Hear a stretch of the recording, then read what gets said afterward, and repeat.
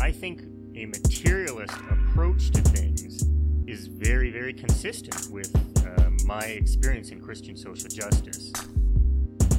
I feel like the deeper I get into anarchist practice, the deeper my faith is getting at the same time. I would hope that, securing means of life for all would be something all people of faith would say, oh yes, that's at the basis of what we can believe. Those who are most marginalized know the most about the true, the good, and the beautiful. To me, it's less that I think building class solidarity is a bad thing, as much as it seems like if you don't attend to things like anti-Black racism, that's always going to get in the way of building class solidarity, actually. And when you go back, you find that a lot of revolutionary grassroots participatory movements, the precursors to what you could call the barrio assemblies and these grassroots neighborhood organizations, a lot of these were sponsored by the church. What does it mean to say that the Christian tradition is internally contradictory and there are antagonisms there and you're always being faithful to some aspects and betraying other aspects? Welcome to the Magnificast, a podcast about Christianity and leftist politics. I'm your co-host, Dean Detloff. And I'm your other co-host, Matt Bernico. Let's see, Matt, it's been a while. We took a week off, kind of. You're still adjusting to one of those big British Isles. Is it a British Isle or is it something else? Well, I mean, the whole thing's an island if you think about it. Right. It's an isle that is part of Britain. Anyway, it's a big isle for sure. It's a big isle. It's beguiling. And how's it going over there in Scotland? It's going great. We're just living our lives, riding the train around. My son's starting school, and he has to wear a big fancy uniform, and he's not thrilled about it. But we're gonna make it through this first week if it kills us. In solidarity, I think you should have a podcasting uniform. Oh, that's a great point. Yeah, usually I'm only just wearing sleepy time clothes, but maybe I should be bringing real tie energy to this podcast. That would be a great idea. Yeah, you got to get an overcoat. You can sew all your punk patches onto it. It can be a whole unique vibe. That's true. Maybe I should get him psyched up about wearing a uniform by also wearing a uniform myself, a dad uniform for his first day of school to drop him off. That's right. And coincidentally, I just got back from the United States. So you went out, I went in. The U.S. can only abide not having a Magnificast host there for so long. But now I'm back from Michigan, the Mitten State. I did a big river float and I made it back alive, just barely, to Canada. Great to hear that you made it back to Canada, that you didn't get trapped in the United States. What was your most American experience when you were there? I'm kind of living vicariously through you just to feel the freedom again, Right. Well, it was actually my first visit to Joe Biden's America, which is pretty crazy. And my most American experience was going to Taco Bell, which has apparently, since the coronavirus, really gone into the future. I had to order on a big giant iPad. There were 30 other vegetarian things I could get that weren't just like refried beans on a tortilla. That was pretty exciting. And I was shocked. Shocked by how much I could get. Also shocked by how easy it is to spend $20 at a Taco Bell. Couldn't believe that. Oh, yeah, absolutely. Yeah, it's out of control. Thanks, Joe Biden. Inflation, it's here. Yeah, you left during Barack Obama's America. You skipped Trump's America, and now you're back to Joe Biden's America. Man, that's great. I did come during Trump's America, but I had never been there during Biden's. That's true. Yeah, you came to visit me that one time, or a few times. Right. Twice? Man, couldn't remember. Yeah. Memorable, but I couldn't remember which one was which. Well, folks, Here we are. We're outside of the United States again, and that's great. Hopefully all of you inside the United States, you're doing just fine in Joe Biden's America, surviving whatever's happening. It seems like the weather's bad. Good luck out there. But this week, we're not chatting about any of that. What we are going to chat about is Sergio Arce and his book, The Church and Socialism. Arce is a really interesting character within liberation theology. He's kind of a critic of liberation theology, but definitely within that orbit, I think, of vibe, the vibe orbit of liberation theology. But he's different for a few reasons, mainly because he's Presbyterian and not Catholic. So finally, all of us Protestants, we get to put one up on the board for ourselves, and that feels really great. Finally, a good one. There's some very interesting things about the Presbyterian Church in Cuba that I'm just now learning as right before we record this episode. and I'll tell you all about it a little bit later on, but it's very fun. So he's Presbyterian, and that's cool. But also the other big difference is that he's doing theology from within a socialist country rather than as a form of prophetic critique against a capitalist country or against, the imperialism of the United States or whatever. So there's a very different vibe to what he's doing, and I think it's really interesting. Liberation theology is always telling you, how bad things are and kind of giving you this really interesting theological critique of capitalism. And you get that in Arce as well, but you also get what the church could look like in a socialist country, and that is an interesting piece of the puzzle that I think we don't get to talk about very much because I don't know, a lot of reasons. We've done it in the past, but this is another great example of that kind of genre of liberation theology. The book itself is very cool because it's imagining that next step of liberation theology. What does the church look like after liberation happens? The other cool part of the book too is that Dorothy Zuela wrote the introduction of the book. You'll remember Dorothy Zuela is a German and a German Christian who comes to America, and she writes this. She writes poetry, writes lots of interesting anti-war stuff. But I think you'll know her on this podcast particularly because she kind of coins the phrase Christofascism and comes out hard against it, obviously. So Dorothy Zuela is in conversation with Sergio Arce, and she has an introduction to the book that I think is really cool. She puts the main thrust of the book like this, which I think is an oversimplification, but that's fine. It's an introduction to a book, and that's just how it goes. So Zuela writes, "What is communism, and what does it mean to live as a Christian under communist rule?" Sergio Arce turns this question upside down and asks his first world readers how they possibly could live out their faith and Christian commitment to love their neighbor in a capitalist country. A great turn, very fun. Dorothy Zuela is puts it all in a good way, and I think that you see a lot of those themes come out kind of over and over again in Arce's book. But we'll get to the book in a minute. But first, here's a bit about Sergio Arce. Dean, do you want to talk about his biography a bit? Sure. Yep. He is born in Cuba in 1924. Pretty interesting time to be in Cuba, an incredibly poor country, and one that at that time was especially under the thumb of the United States and kind of was treated as like the recreational plaything of U.S. Americans. He went to study in Puerto Rico, and eventually he taught at the Presbyterian Seminary in New Jersey. And he had a lot of pretty interesting circuitous educational paths. But he returned to Cuba in 1961. He got a PhD from the University of Havana. He went on to teach theology at the Seminary of Theology in Matanzas, which is still around today and still a pretty fascinating place for kind of producing revolutionary theology on the island, still now. He was the General Secretary of the Presbyterian Reformed Church in Cuba from 1966 to 1985, pretty long time, and a member of the drafting commission of the Confession of Faith of the Presbyterian Reformed Church in Cuba, proclaimed in 1977, which, Matt, as a person who's gone to a Presbyterian church a handful of times, I guess you're going to have to help me figure out what's so great about it or how it works. But an interesting, important, kind of formative role.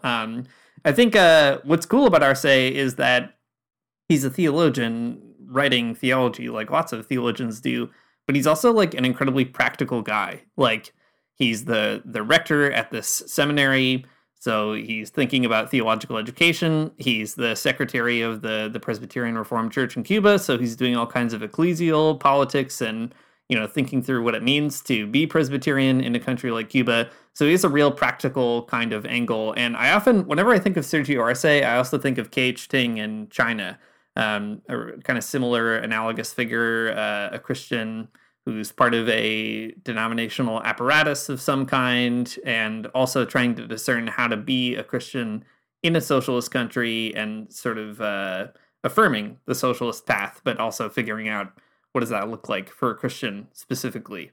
Matt, again, as a person who's been to a Presbyterian church, what else do you want to add here about Sergio Arce? No, I think that's great. I've gone to a Presbyterian church, the Church of Scotland, now a handful of times, and that's been fun, and I like it, and I'll probably keep going there. I don't know. It's so close to my house. How could I not, right? It's very convenient. One of these great contingencies that Arce likes to talk about, and we'll get there in a minute, I guess, I don't know if there's anything that you really need to know about Presbyterianism before we kind of head into this, but there is kind of this interesting emphasis in Presbyterian churches about democracy, and that's kind of cool. And maybe some of that comes through. I think the most interesting pieces of the Confession of Faith of the Presbyterian Church in Cuba aren't really to do with Presbyterianism. It's mostly to do with Marxism-Leninism. That's what makes it cool. But anyways, that's the treat at the end of this episode is if you listen to us talk about theology for the first like 30 minutes, you'll get some interesting pieces of the Confession of Faith of the Presbyterian Reformed Church in Cuba about Marxism-Leninism at the very end. So that's the cherry on top of this weird sundae that you're eating. What a great reward. We should also mention something about the book. So the book is great. It collects a bunch of chapters. We're only going to talk about a couple of them and maybe Dorothy Zoela's introduction. There's a ton of other stuff to read in it. For example, there's a really cool chapter about like what should the church even do in a social society. Lots of interesting reflections on all that kind of stuff. It was also published by this really wild publishing house, if you could call it that, called the New York Circus, which was attached to a kind of Christians for Socialism, Chilean exile, lefty, progressive, Christian, whatever community in New York. They had a relationship to the Christians for Socialism movement in the United States. They published a bunch of other stuff, a lot of liberation theology stuff. I guess like whatever didn't get published by Orbis, it seems to me, was getting published by the New York Circus, which is also very unfortunately named. It's really hard to Google, but it's one of those interesting like lost institutions of leftist Christianity. I guess if you're out there and you want to do a PhD on something incredibly niche, connecting all these dots between like left Christian movements and publishing and all that kind of stuff in like the 60s to the 80s, like there's got to be a great history written about that one day. But it's a great book, and it's on archive.org, so you can read it there for free for now. Okay, great. We've done it. We've set the proverbial table, and now let's get in to the big ice cream cone that is this episode. So we're going to start off talking about the intro that Dorothy Zoela writes, and I think it's interesting, and she kind of sets up what the book is about by and large.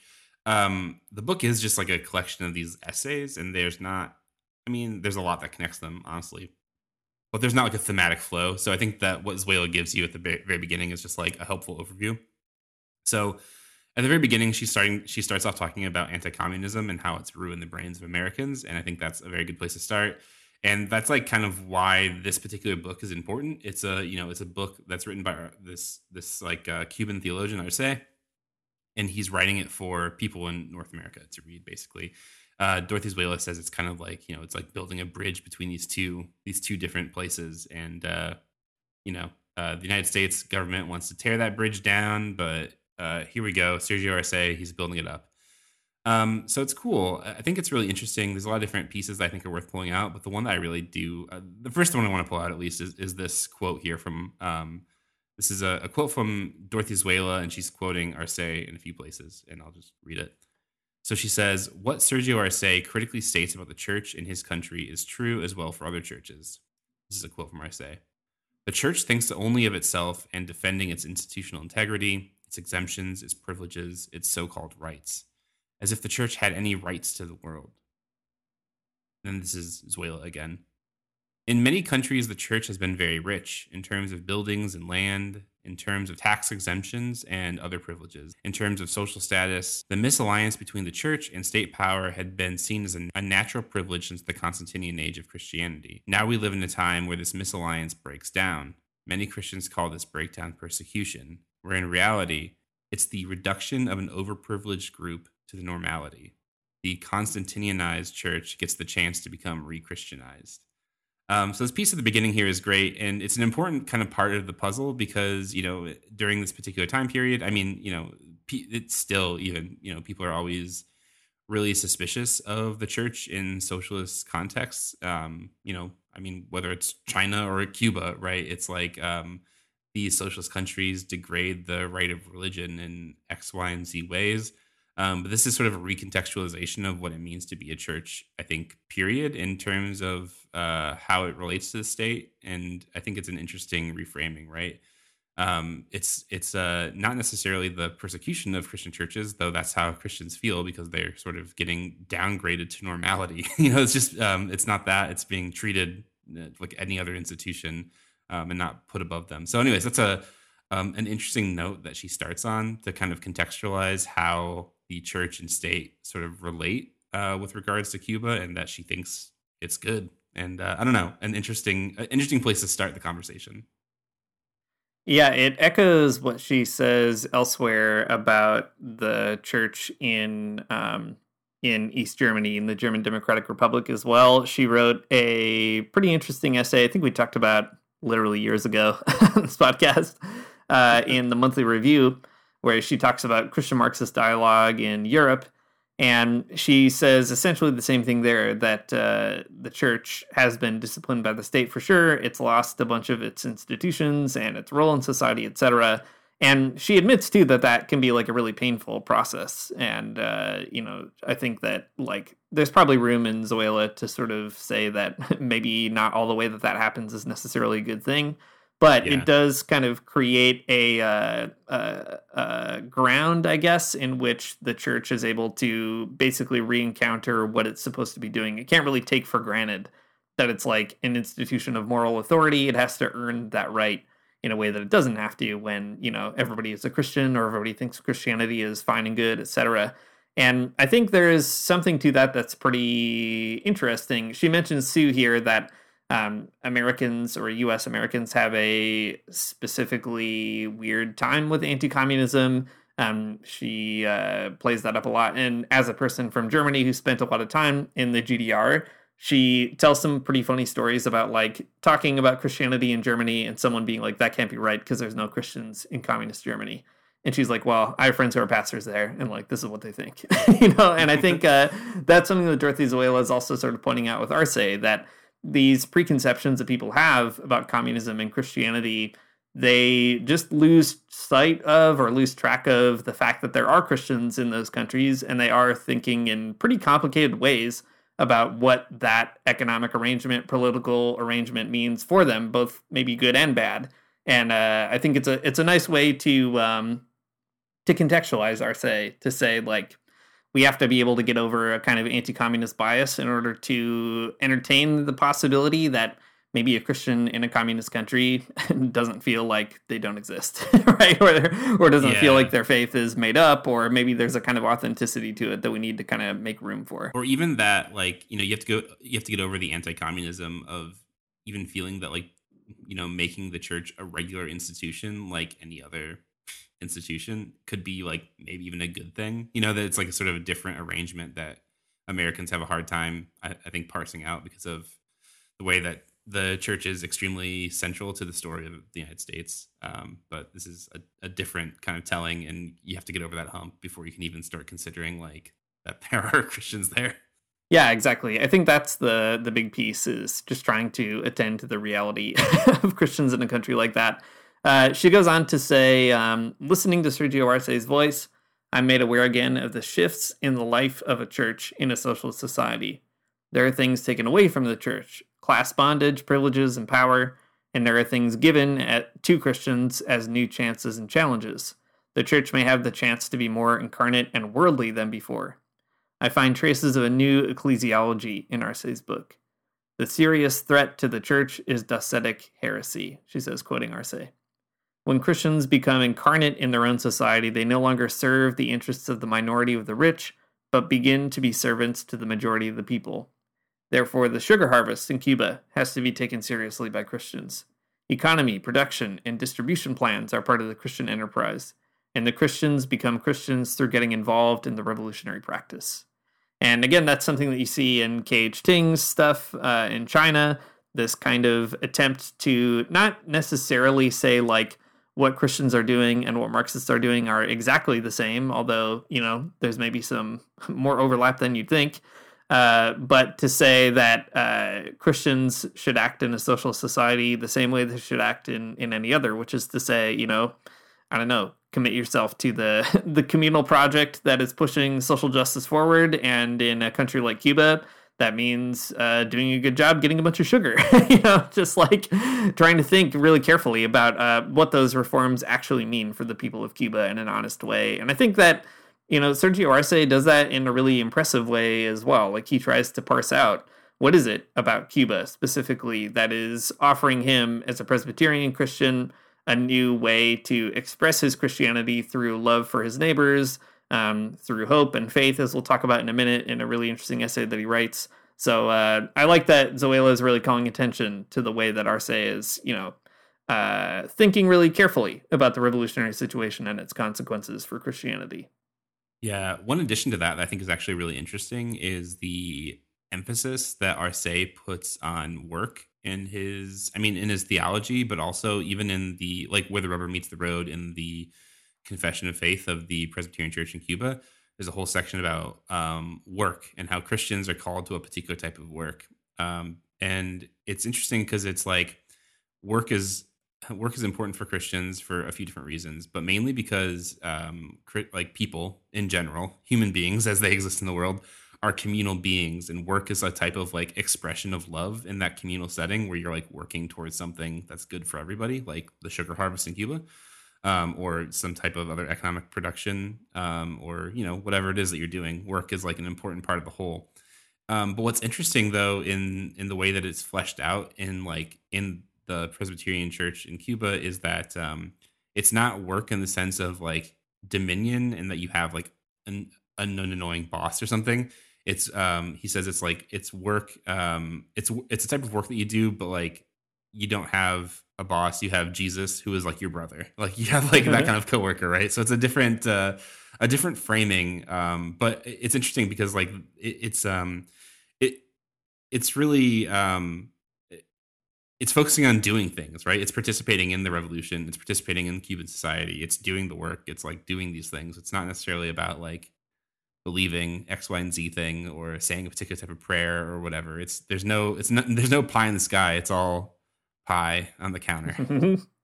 It's all pie on the counter. Zoila ends her chapter also with some questions that she wants to pose to Arce that could be kind of productive points of tension. And I think that's important to note just because, she's not like offering this as a kind of uncritical look. And I think Arce is also not expecting like an uncritical reception either. There's lots of room for dialogue. She's mainly concerned about Arce's emphasis on rationality, which she is I think, really interesting. She talks about like the feminist critique of science being the ultimate, rhetoric, and that's really fascinating given that Arce is trying really hard to negotiate living in a Marxist society, and Zoila is trying to sort out maybe another angle of critique on some of that rhetoric, which is pretty interesting. But she also has an interesting line about Arce's critique of liberation theology, which we can talk about maybe toward the end. He does have a critique that I think is like also not fully founded. I think Zoila's got him on that one, but also makes an interesting point. All that to say, though, Dorothy Zoila, it's a really nice introduction just to be like, here's what Arce is doing, and also here's maybe some interesting points where Arce too is going to have to like continue to dialogue in an exchange with Christians outside of Cuba. Dorothy Zoila is right. These are some productive points of tension. I love it. It's great.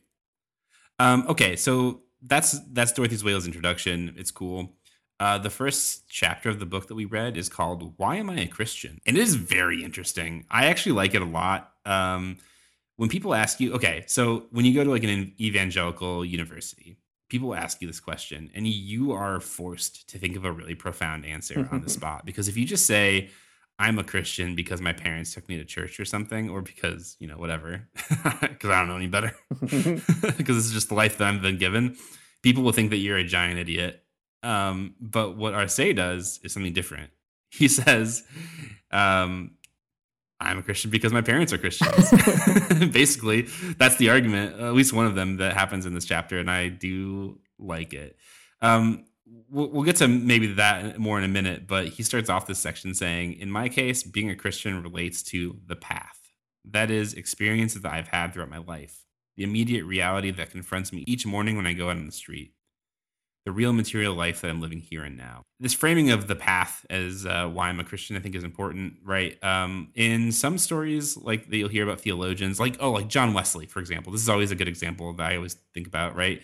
John Wesley has a story about becoming a Christian where his heart was strangely warmed, right? And he was a Christian all of a sudden. And you hear this in evangelical churches all the time where people, they pray the sinner's prayer and their whole life changes. But for Arce, it's different. There's a path. It's not just like one thing that happened to him that made him a Christian, but it's this whole sort of life that's laid out before him. And the first part of that life, I think, makes sense, is about his parents. There are three parts, right? There's he's a Christian because of his parents, his family. He's a Christian because he's encountered Christ in the face of the poor, and then he's a Christian because he's a revolutionary. These are the three of them. And what's interesting is we'll talk through them all in a minute. But what's interesting is that each of these is a type of what he calls imposed necessity that he didn't necessarily choose. So he says, my gospel resembles that of Paul, and as in his case, announcing it, which is to say believing it, is a matter of necessity, which has been imposed on me. And then he says, here, I am a Christian out of an imposed necessity. I didn't choose to be a Christian, but why then am I a Christian?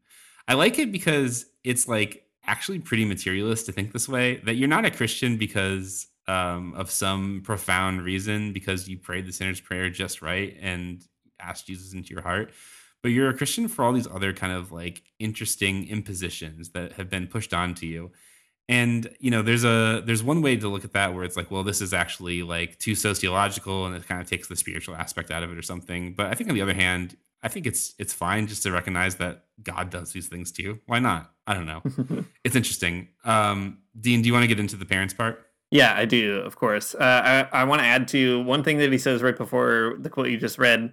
He says, I would simply say that being a Christian has been my most serious and difficult problem. And boy, can I relate. Me too. So yeah, here's a very funny story that I'll just read, and then we can talk it through on the parents issue.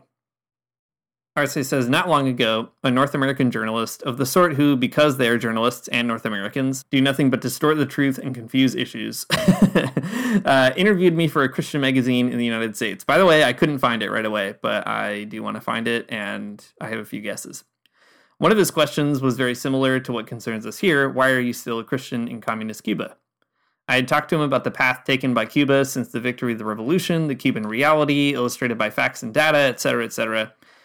In the light of these truths, I had told the journalist that in Cuba of today, it's more meaningful to be a Marxist than to be a Christian, in view of the contribution that the Marxists are making to the development of the Cuban people as a whole, a contribution 100 times more important than the Christians accomplished in the entire history of our country, and 1,000 times more significant than the contribution that we Christians are making now. You have to imagine that must have been an extremely funny thing to say to like a Christianity Today journalist. It was then that the journalist asked me the question I'm discussing here, why are you still a Christian? I began my answer in more or less the same terms used in this chapter. I said, I'm a Christian because my parents were Christians. He did not understand my reply. What he asked, do you mean that there's no personal conviction in you yourself about your Christian faith? In response to this question, I explained to him that I was a Christian because, basically and fundamentally, I'd been born a Christian. The journalist still failed to understand that no antecedent personal conviction was necessary to make my thinking continue to be Christian within the framework of Marxist thinking. He did not understand that the Christianity I'd received from my parents was not the same as what he had received. His was a Christianity of the establishment, an added measure that had been appended to his life as a citizen of a nation which considers itself a chosen people of God and a Christian people. His Christianity was the religion of empire. So Arce goes on to like talk a lot more about his own kind of childhood and like what that was like, and kind of his parents were really committed to being Presbyterians. They had even been, or his grandparents, I guess, had been like kicked out of Spain and had gone around a few places before landing in Cuba. So, you know, it's like a pretty firm part of his household growing up and so on. He talks too about the Christianity of his family being pretty engaged with the people, even engaged in community work and all that kind of stuff. But I love that the key here is not even the biographical like details, but really to kind of mark out a difference that both Arce and this journalist are frankly Christians because their parents were Christians, right? That's the contingency that he's naming.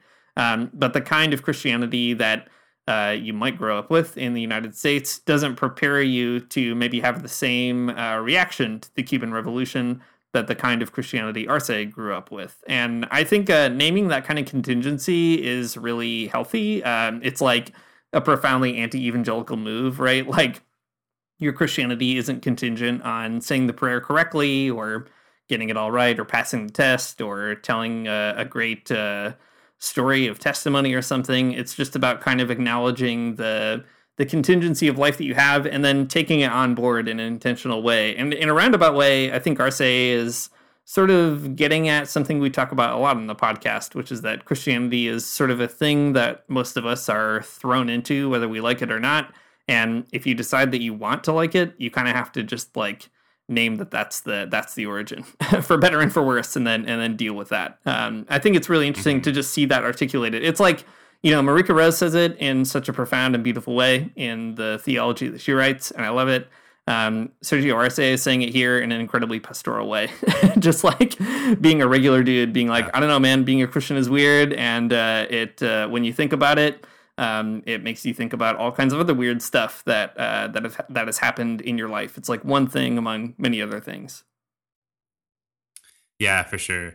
There's also, there's a piece later on where he's kind of talking about his family in this interesting way too, and their religious expression. And here, I'll just read a little piece of it, and then we can move on. He says that he, the journalist, could not understand that an entire home can be a temple in which the presence of God is evident at all times. He did not understand that parents could be genuine prophets, because to them, faith was not the mere repetition of a creed or dutiful attendance at worship, but basically the constant confrontation of all family life with the gospel of Christ. Man, it's a good word. We can all hope to only be those kinds of parents, I think, in the future. It's amazing. I'm failing at that, I think, every day, but still. I don't know. It's wild. It's great. As a parent, it's something you aspire to, I guess, if you're trying to bring your kid to church, right? Church sucks. It's boring. It's hard to bring your kid there when it is boring, but maybe sometimes there's a type of faith that you can teach and live that is, beyond going to a boring church service or something. Yeah. You'd hope so, at least. You would. You would hope so. I think also it's helpful to contextualize this in Arce's biography. So we mentioned he's born in the 20s. The revolution happens in 1959. So he's like a fully formed adult at this point. And I think the idea is like, he was a Christian before the revolution, so of course he's just going to keep being one afterwards, I guess. I think it's just like as simple as that being a Christian in a revolutionary society, maybe it forces you to kind of think differently about your faith or consider other questions that you didn't have to consider in a capitalist society or vice versa or whatever. But at the end of the day, it's just sort of Arce affirming that, he's been a Christian all his life. Why would a Marxist revolution sort of prompt him to, I don't know, abandon that or even ask the question, why am I still a Christian in communist Cuba? And I think that is helpful too, just to be like, this is a person born under oppression even before Batista in Cuba and then living through all the Civil War and so on. So it's just helpful to keep that history in mind too. Totally. Not only is it a silly question to ask why he's still a Christian after the revolution, but it's just he'll even say later on, it's easier to be a Christian there, right. Which is great. Your church doesn't have to plan piecemeal charity events when you can just work for the good of all people in society. It's great. Okay, so the next piece is that he's a Christian because he saw the face of Christ in the poor. This is like an interesting. This is like the liberation theology point that people often make, but he says this. I'm a Christian because I was born and grew up in a capitalist dependent country in a North American neo-colony, in a country that is now misnamed the Third World, the underdeveloped world, the world of the poor. I belong by reason of class to the heirs of the kingdom, to those who the gospel calls blessed because the kingdom of God is theirs. Thus, I learned at close hand from childhood onward about the injustices inherent in society that was not only capitalist, but in turn dependent on the most decisive centers of neo-imperialist power in the present-day world. In fact, the entire history of Cuba, like that of the rest of the underdeveloped world, is the history of colonialist and neo-colonialist exploitation. Cuba was dominated first by Spanish imperialism for 4 centuries and then by North American neo-imperialism for 60 years.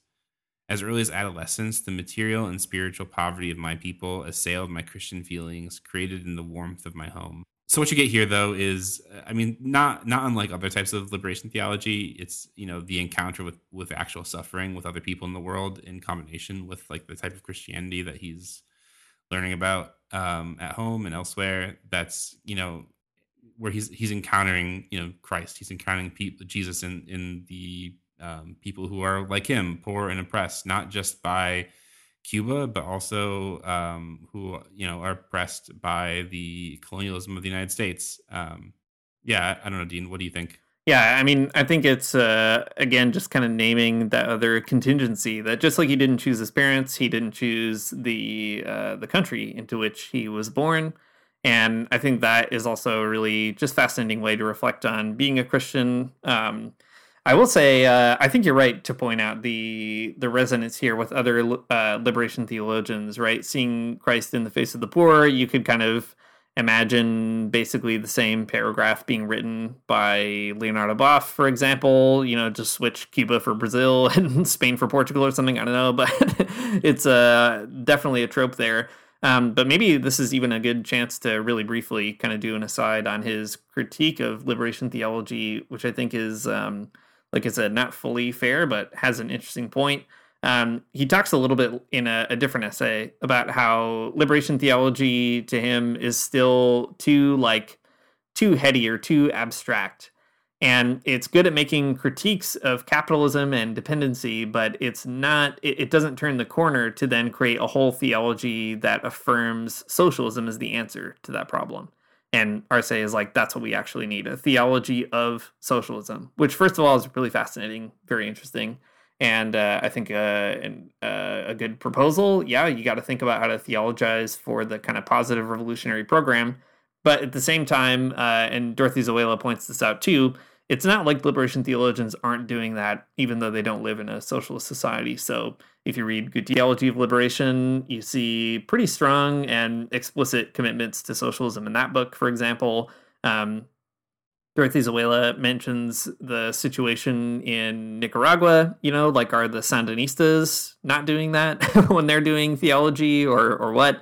So I think that there's like some interesting, like he's painting with too wide a brush here, but he does raise an interesting point that it's true. On the whole, if you pick up a book by a liberation theologian, you're gonna learn a lot more about capitalism and development and dependency than you are about what it looks like to be a Christian in socialism, which makes sense. They're writing from their contexts and they don't live in socialist societies, for the most part. So there's something there. And nevertheless, I think that it's an interesting critique of liberation theology, and it's one that you also get again in K.H. Ting. I guess I'm just making all these references because it's rare that you get a theologian, reflecting from a socialist society on liberation theology. But Ting has a similar critique, or at least a distinction between K.H. Ting will say, we're not liberation theologians in China because we're living in a post moment of liberation. What we have to do instead is think about the construction of our society and how do we do that theologically. So he's like, no shade to the liberation theologians, just not what we're about. And I think you get something similar here in Arce. All that to say, liberation theology has a lot to do with Cuba. Fidel was really interested in it. I'm sure Arce probably says more about it elsewhere, but all that to say, just an interesting moment to pause to be like, he's affirming a pretty substantial point that liberation theology does, that you encounter it in the face of the poor, but also makes an interesting challenge to people who want to be into liberation theology. I could say more about it, but let's keep going because we don't have much time. Too much time spent talking about Taco Bell. Anyways, in the last section of this "Why Am I Christian" chapter, he says that he's a Christian because he's a revolutionary. So he says this. How can one be a Christian in a socialist society? My answer has always been the same. First, we have to ask ourselves, how can one be a Christian in a capitalist society? How can one be a Christian in a society where love of money, a desire for ostentation, a greed for profit, and a thirst for possession consume the interest, time, and efforts of those who comprise it? To be a Christian in a socialist society is a relatively easy matter. The concern, the effort, and the increasing interest of the majority of our fellow citizens, whether they call themselves Christians or not, are devoted to contributing as effectively as possible to the material and spiritual welfare of everyone. How can it be difficult to be a Christian in a country where the self-respect and dignity of all citizens has become the religion of the Cubans? This is cool, though. I think it's really interesting because, this is what it made me think of, I guess. In college, I went to visit a monastery once. It was like a Benedictine monastery. It was cool. It's like one of those trips that you do as an evangelical college student, and you see, people who are really serious about their religious life. So much so that they give up everything and go live with a bunch of other guys.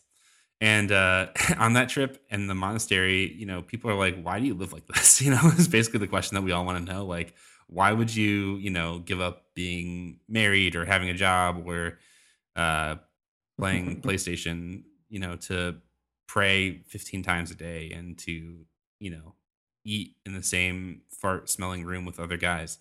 And, what they tell us, though, is that it's like it's Christianity on easy mode. It's like, they can never be Christians in the outside world. It'd be too hard. But in a monastery, it's really easy to be a Christian because the whole way that your life is set up is to be a Christian. And it's like kind of similar to an answer that Arce gives about Cuba is like, how can you be a Christian in a socialist society? It's like, well, it's kind of easy because the entire society is set up so that you like, if you just show up for work, you're basically like helping society. It makes it so easy. You don't have to like, sit in hours and hours of meetings with your like church vestry or presbytery or whatever to figure out like what's a good thing you can do for your community, because it's just like just doing things in general it would be good, right? Because if society is set up so that it's for the common good, for a good for the social sphere, as it were, you can't help but be a good Christian. You're always doing good works, and I think that's really interesting. Being a Christian in a social society means that like it's just really easy. You don't have to stress about like coming up with a fundraiser or staffing a soup kitchen or whatever, because it's just like kind of baked into the whole thing. That reminds me, in Ernesto Cardenal's book about going to Cuba, he tells this pretty funny story about like talking with all these young Marxists when he's there, and he's like telling them about Solentiname, and it strikes him as he's talking about it that he's like, I'm basically explaining to them, oh yeah, in Solentiname we have this like community and it's really special and we care about each other and so on, and like they don't really seem that impressed. And he's like, oh yeah, because I guess that's what Cuba's trying to do as a country. It's like not that exceptional. It's like really hard to do in Nicaragua, but not as hard in Cuba, at least from Cardinal's perspective. So I think there's something to that, right? This kind of monastic reading of the Socialist Project. I like the way that Arce puts it elsewhere here, too. He says, I feel like this is a good quote to read because of the name of our podcast. I'm a Christian because through the drastic revolutionary changes in my native land, I've come to know that God is revealed in Christ as the one who discloses might with the deeds of God's right arm, putting the arrogant of heart and mind to rout, bringing down imperial powers from their thrones, satisfying the hungry with good things, and sending the rich away empty. Quoting the Magnificat there.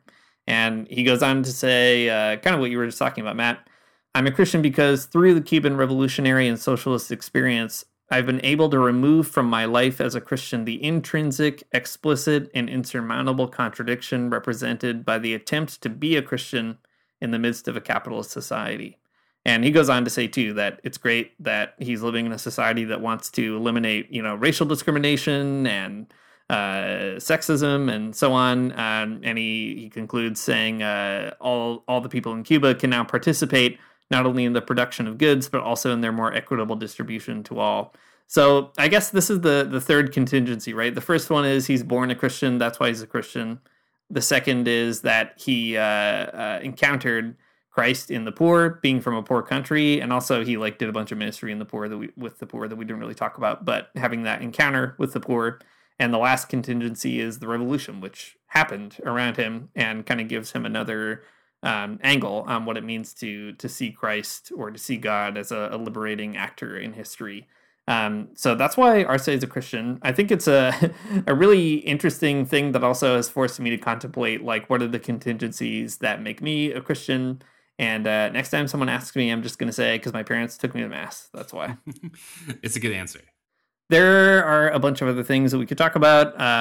We got stuck on this great essay. We read the other one, Church and Revolution, which is really fun. It's a great essay if you want to learn a lot about colonial history in Cuba, which is dry but cool content.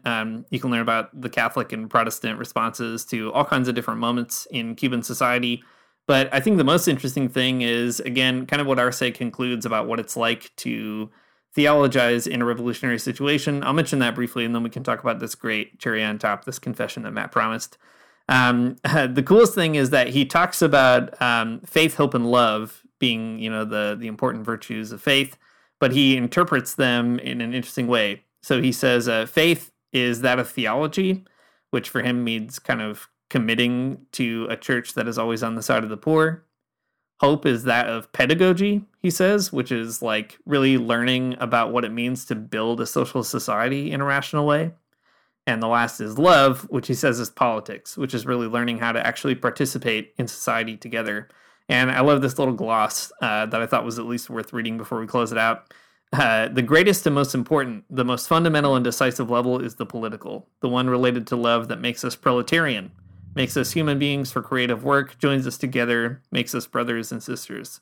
So just like Paul, Jesus gave us faith, hope, and love, but the greatest of them is love. And love, Arce's extremely funny revolutionary gloss on those concepts. So you can go back and read all the history yourself, but I thought we should at least pull that part out. No, it's great. It's great for sure.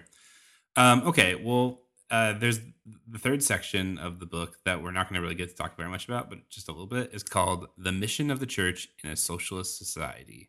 And it's cool because liberation theology is always interested in kind of the critique and like, how do you resist capitalism? But this is like, well, what do you do when capitalism has been, not defeated, but, excised from your country, and there's been a great revolution. And he offers like a handful of ideas about what it is that churches are supposed to do. But this is the, I think, concluding comment he makes. And I think it's actually a pretty good one. It's good even if you're not in a church that is in a revolutionary situation. But Arce says, God will not do for us what is incumbent on us to do. And God cannot play that missionary role in the society if we do not play ours first. This does not mean that God cannot raise and is not raising sons of Abraham, even from stones. But it does mean that if he were raised on high, he would attract everyone. These are biblical references in case you're not jumping at them. If you're not sure what I'm talking about. He goes on to say, today God commands us, as in the past, God commanded the Jews who were weeping over the death of a man as if everyone could die completely, to remove the stone from the tomb. Then and only then will Lazarus, who was asleep, not dead, but asleep, come forth. This is like one of the, I think, big themes in Arce's work, that his theology is not one of like knowing something interesting about God. It's about praxis. It's about doing something. God's not going to do what you could do yourself. So get out there and do it, I guess, is the moral of the story. Roll away the stone from the tomb, and then the next bit comes. I like this a lot because Christians, they love looking for these big divine signs of where God has intervened in the world or something. But just like that one Ernesto Cardinal poem that we like to quote, but I don't have on hand, so I can't quote it exactly. But basically in the poem, Ernesto Cardinal is looking for God's providence and intervention into the Nicaraguan Revolution. And then Ernesto Cardinal kind of just like realizes that God did it all. It was, it's all God all the way down. It's similar though, right? That God's not going to do what you can do for yourself. And I don't know. It's a good word. It's a good word that it focuses on praxis in society and not just like waiting around. Well, why don't we move from that very good word at the end? We're getting close to the end of the hour here, and address that cherry on top. Matt did look up and find the Confession of Faith of the Reformed Presbyterian Church in Cuba, which Sergio Arce had a hand in drafting.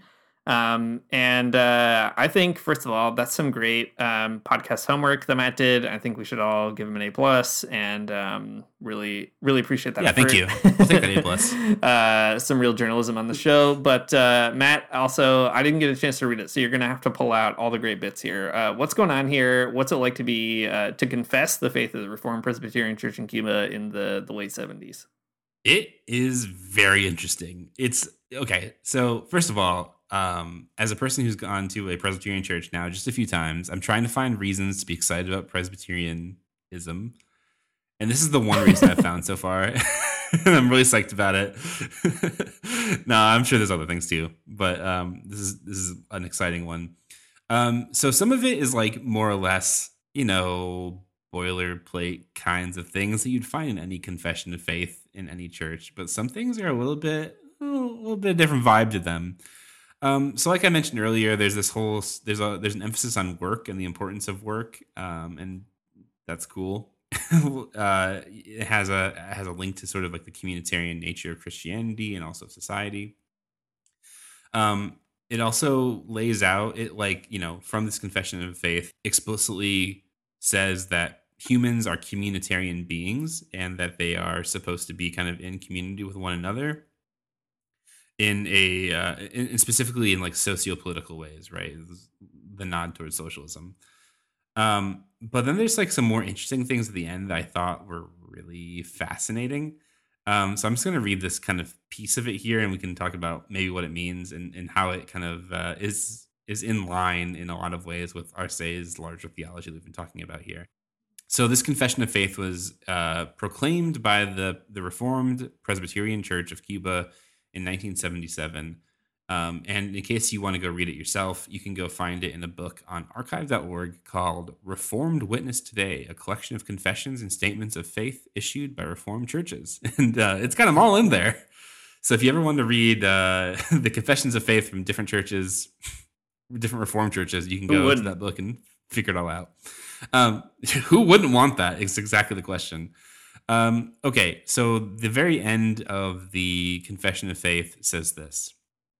A few interesting notes. The church teaches that modern technology, when it's at the service of the interests of exploiting classes, has produced a series of false idols, such as utilitarian logic, the confiscation of human beings, and technocratic nihilism. All Christian believers should fight committedly together with those who strive to eradicate such idols for the disappearance of their creators.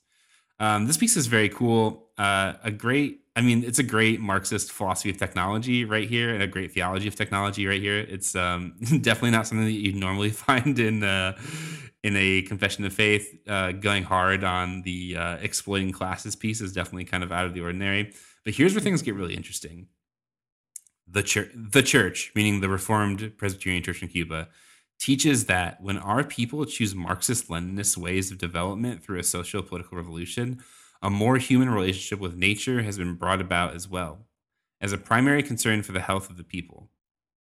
The Marxist-Leninist revolution has proved to be the only way which makes technological and ecological development possible and which successfully puts an end to underdevelopment. This phenomenon of underdevelopment has produced infrahuman beings, victims of exploitation and oppression with the world capitalistic and imperialistic system. This church joyfully lives in the midst of the socialist revolution, since the revolution has concrete and historically inaugurated a series of values in human relations that make it possible for the whole technical scientific development to be at the service of the full dignity of human beings. A very interesting end to a confession of faith, a different one, right? It's people, Christians have, they're interested in Jesus. They're interested in being stewards of creation. They're interested in being communal beings and being citizens of a country. That's all normal stuff, no big deal. But then you get the great turn at the end of Marxism-Leninism is specifically the only way which makes this all work, and Christians should be really jazzed about that. And this church in particular is just having the best time during this great revolution. I think it's so interesting because Arce is always emphasizing the importance of doing, right, of praxis. rejecting, the Docetist and like Gnostic, I guess, like heresies, and saying like, no, Christianity has to be material, it has to be doing something. And the way that the way of doing things that makes the most sense is Marxism Leninism, and that's very funny. That's like in an official church document. You'll love to see it. You love to see it for sure. What an incredibly wild thing for the Presbyterians to say. So I guess you have to print this out and then take it to the pastor at your new Presbyterian church and be like, "Hi, can I do this one? Can I confess this one though?" I've got to confront her about it and see what she says. It's like, do you like? I think Presbyterianism is great, and specifically this particular church confession is the one I'm all about. Though. Yeah, I mean, you can't imagine the Scottish one ending with like, and also we really like King Charles. It's just like not a good note to go out on. No, totally. I think that's right though. You can definitely see like the liberal objections to this kind of thing, that like more liberal theologians would be like, well, you shouldn't say anything about a particular political system in general. That would be bad form. It's bad theology, whatever. But I think that in the context of socialism, I think it makes a lot of sense, right? Like you want to get things done. You want to have a society that looks better, that takes care of the poor, that takes care of all kinds of people. Then this is how you have to do it. And I appreciate the Protestant impulse to just like put your cards on the table, say what you mean, and not like beat around the bush. That's right. It is a very here I stand kind of moment. Well, all right, we're getting to the end here. I think what I really love about Sergio Arce in particular, and this reflects on what you were just talking about with this confession, is that he really gives the lie to the notion that there just like cannot be an authentic kind of Christianity in a revolutionary situation. And I think too, like we talked on this podcast in the past about Fidel and religion, and kind of Fidel Castro's views of religion being more nuanced or moderated than people might guess.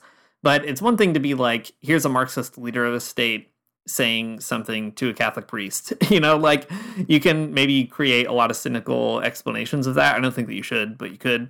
I think it's different though when you hear somebody like Sergio Arce, who had been a pastor, he had been the rector of this theological seminary, he was the secretary of the Presbyterian Church, like a guy who is a true believer in his faith tradition. To hear that person be like, I'm down with this project, and I think it's giving me these different opportunities and challenges and so on. It gives a lie to that sort of anti-communist bias that people might have that suggests you can't really be a Christian and affirm, a different model of development or a different model of social life together. We just talked a while ago about the USCRF report, the U.S. Whatever it is, whatever that acronym means, something about religious freedom. A report that suggested that basically, like, there aren't any Christians in Cuba who are like down with the project, and the ones that are down with the revolutionary project are like plants, or they're kind of party functionaries who are made up, or they're lying, or they're spies, or whatever.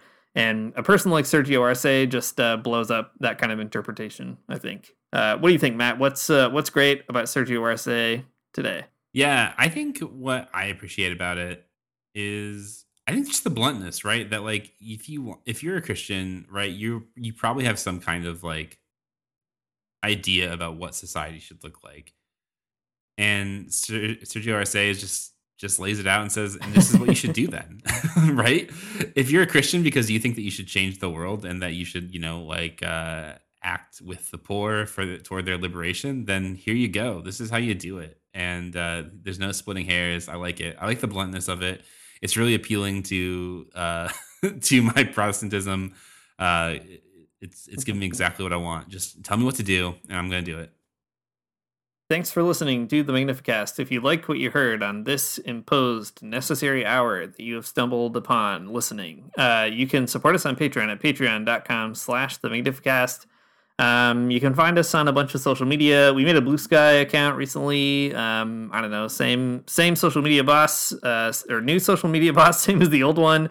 But we're out there. We are tweeting and skeeting and posting and whatever. Our music is by Maria Armstrong. Our outro is by The Illogical Spoon, and we'll see you next week.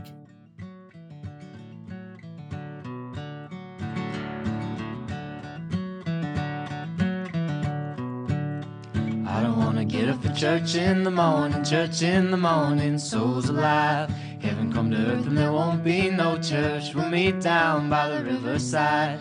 There we'll swim with all creation. Never get tired, never bored. Don't worry, someday there'll be no dam between us and our Lord.